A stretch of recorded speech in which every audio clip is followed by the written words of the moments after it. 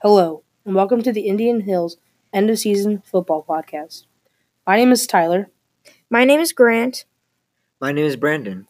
and in today's podcast, we will be talking about this season and how it went. We have interviewed multiple people on the football team and one of the football managers.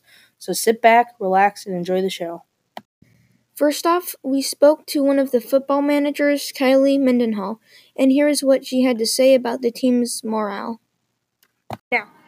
How are the students' behavior during games, after the games, and during practice? Are they happy to come to practice? They're always I would say they're happy to get on game day until you get to the game, and then they kind of get mad at each other. But other than they act as a team for the most part. All right, thank you. Next, we spoke to Joaquin Waters, and here is what he had to say about the difference between A team and B team. How does it feel? How does it feel being on the B team? What can you tell us the difference between the two teams? Well, the difference between the two teams is that A team line can decently block while the B team O line can't block at all. The quarterback has no time to throw the ball because the line doesn't block at all. And that makes me feel bad because I'm a receiver, so I never get to do anything on offense because the quarterback can't throw the ball. Then we talked to Ty Barr, and he talked about the expectations on being on the football team. Can you tell us some expectations that football players need to follow? Well, first off, you have to have good behavior in school to play, like keep your grades up, study a lot, and then when you're on the field, respect everyone else, good sportsmanship, like no cussing or anything like that. That's about it.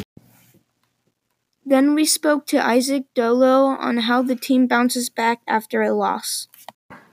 Whenever your team loses a game, what do you do during practice to improve?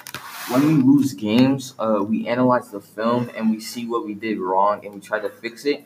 And after that, we just do a lot of conditioning so we can get our stamina up. Finally, we spoke with Thomas Nagby on rules on what happens when you get a detention. Whenever a player gets a detention, is it like 3 strikes and you're off the team, or what happens?